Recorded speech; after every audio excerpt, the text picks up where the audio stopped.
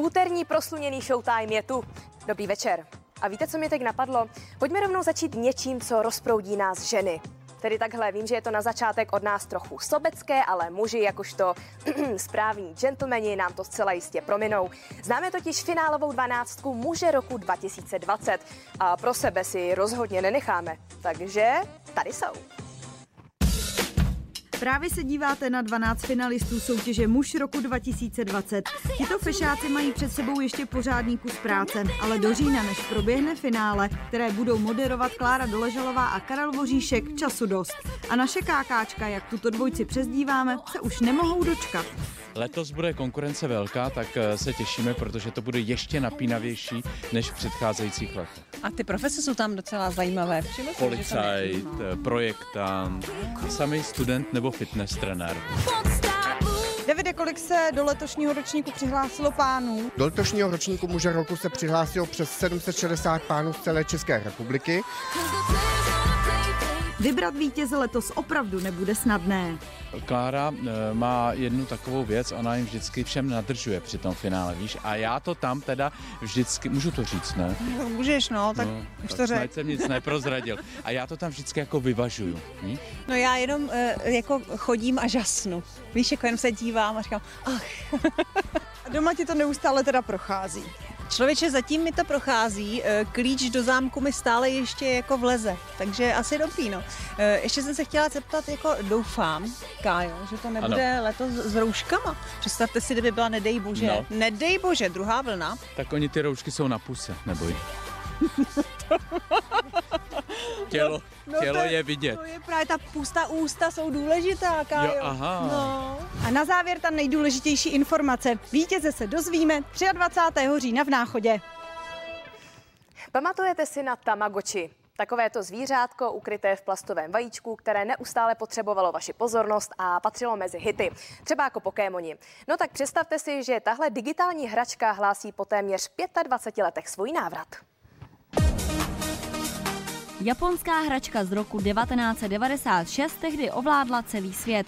Vajíčko se 3 tlačítky simulovalo zvířátko, nejčastěji kuře nebo dinosaura. Tento v uvozovkách živý tvor vyžadoval neustálou péči. Děti ho museli krmit, přebalovat i utěšovat jeho pláč.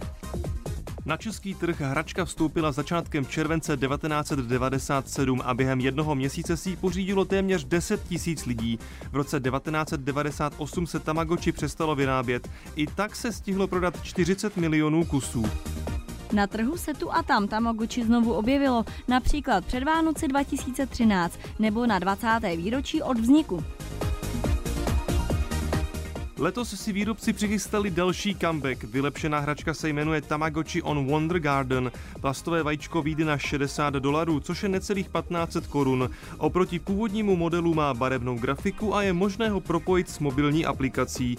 Jednoduché ovládání pomocí 3 tlačítek ale zůstává. A co všechno nové zvířátko umí, tak třeba slavit narozeniny, cestovat, scházet se s přáteli, mít svatbu a děti. A pozor, pokud na něj zapomenete, nehrozí, že vám zemře. Můžete ho totiž umístit do hotelu, kde dostane 24hodinovou péči. A o tom jsme si mohli v 90kách nechat jenom zdát.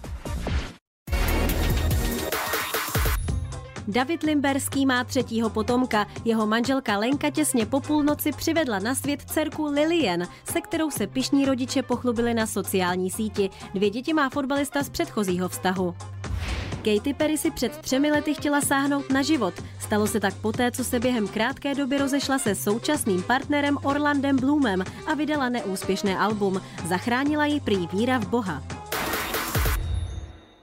Pokud přemýšlíte, co byste mohli vytvořit ze starých gramofonových desek, které, co si budeme povídat, si už pravděpodobně nikdy nepustíte, tak pro vás máme užitečný tip. Co z nich vytvořit třeba obraz na zeď?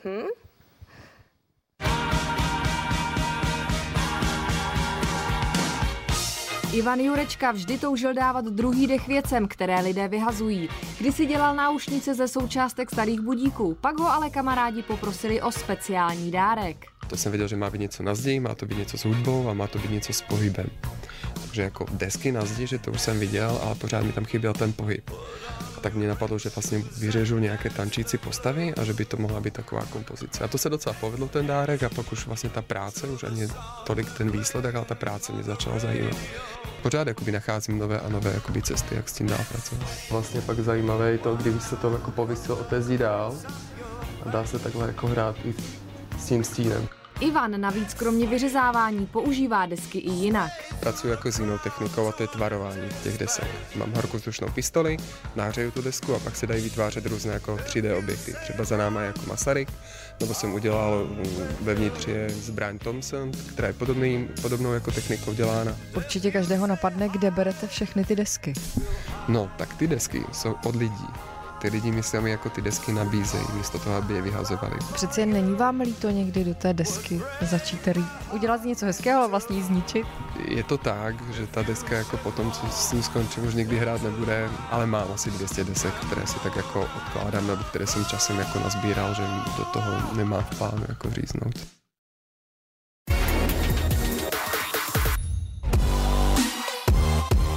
Abbas žil až donedávna jako v pohádce.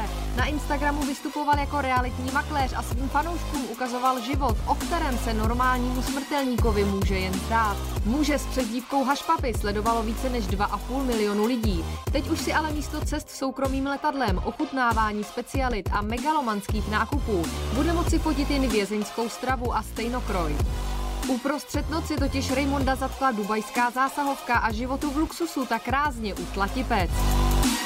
Nigerijský zbohatlík totiž stajnění získal tím, že zakládal webové stránky se jmény bank a známých společností a lidem zasílal maily se žádostí o přihlášení ke svému účtu. Díky důvěřivcům si Raymond a jeho kumpáni přišli na v přepočtu více než 10 miliard korun.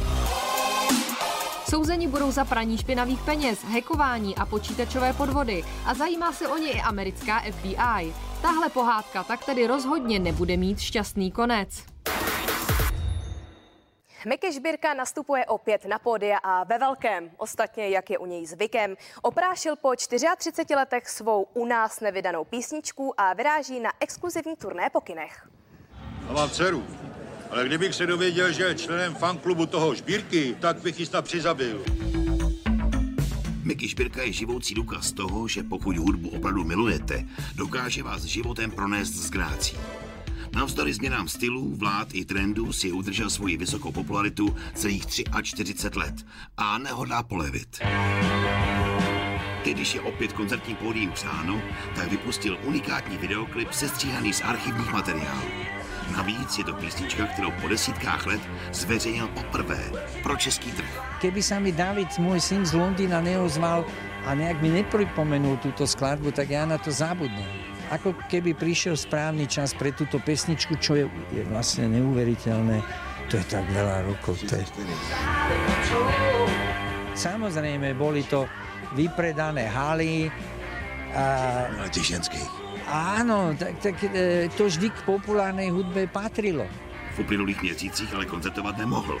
Zajímalo mě, jestli začíná takzvané nutkání umělce koncertovat. Keby ste mi teraz dali úlohu 2 mesiace, si nezahráš verejne, tak to pre mňa zďaleka neznamená, že nebudem vôbec hrať, len vy ma neuvidíte. Robili sme aj iné veci, nebolo to len o písaní piesní, ono sa to nezdá, ale ten čas sme vyplňali, ja som všelijaké relácie vyrábal a tak ďalej a som sa čudoval, že nestíham, napriek tomu, že by to mohlo vyzerať, že máme strašne veľa času. Teď v plné síle plánuje turné po kinech. Ve vybraných sálech bude koncertovat. Mám nový zážitok. Ani tu sme nechceli prekladať termíny a tak ďalej.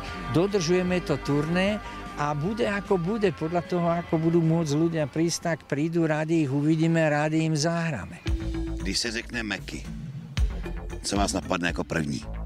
Vidím Gunduličovú ulicu, ešte som ani nechodil do školy a už ma na tú ulicu vystrčili, som bol tretí syn, aby som doma toľko nevyrušoval. A tam niekde na tej malej, krátkej ulici, ktorá bola tak mierne do kopca, som dostal tú prezývku Meky. Ale ja som si to nevymyslel. Máte dnes večer čas? Mám nové nahrávky. Právě se nový auto. A to je dobré, jen ať nepolevuje, vždyť se na Mekyho už těšíme. Každopádně přeji vám krásný Priterní večer. Jo, a nezapomeňte, že zítra nás čeká další rozvolňování, takže rouškám zdar a vám vlastně také. Prima večer.